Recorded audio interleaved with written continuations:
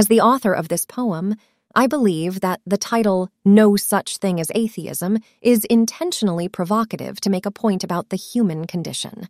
The poem explores the idea that everyone worships something, whether consciously or unconsciously, and that this worship is what gives meaning to our lives. The opening stanzas suggest that there is beauty and meaning to be found in the chaos of the world if we choose to see it. The poem then moves into the idea that we all have default settings for what we worship, and that if we are not conscious of these settings, they can lead us astray. The things we worship, money, power, beauty, intellect, can leave us feeling empty and unfulfilled.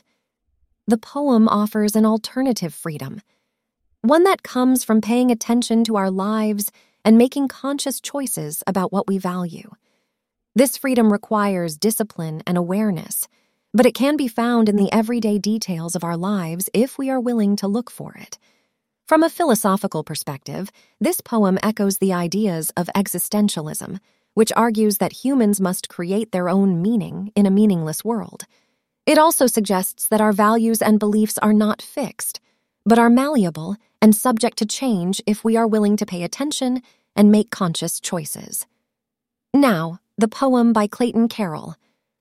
No such thing as atheism. The world is full of chaos and noise, a cacophony of sights and sounds that can easily overwhelm and drown our senses in a sea of endless distractions. But most days, if you're aware enough to give yourself a choice, you can decide to see the world in a different way, to find some meaning or some beauty in the chaos that others might not see.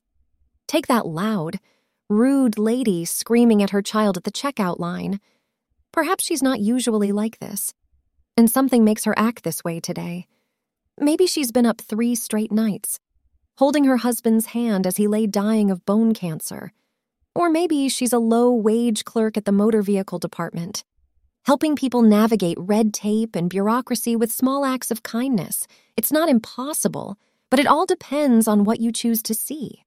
2, if you're always sure you know what reality is and you're operating on your default setting, you might not consider anything beyond the annoying and the miserable. But if you learn to pay attention, you'll see that there are options. You can choose to see the sacred in the mundane, to feel the love and fellowship and oneness that exists beneath the surface of things. 3, this is the freedom of education, of learning how to be well, adjusted. You get to choose what has meaning and what doesn't, and to decide what to worship.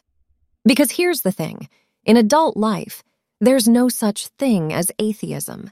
We all worship something, and the only choice we have is what to worship. Worship money and things, and you'll never have enough. Worship your body and beauty, and you'll always feel ugly and unworthy. Worship power, and you'll feel weak and afraid, always needing more to numb the fear. Worship your intellect, and you'll feel like a fraud, afraid of being found out.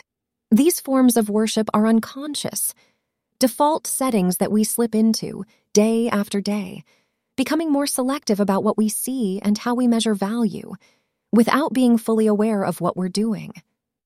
4. The real world encourages these default settings, this worship of self, this quest for power and money.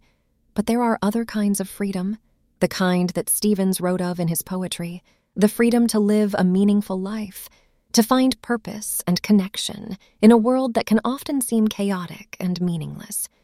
It's a freedom that we can choose, if we're willing to pay attention and to make the effort to see the world in a different way.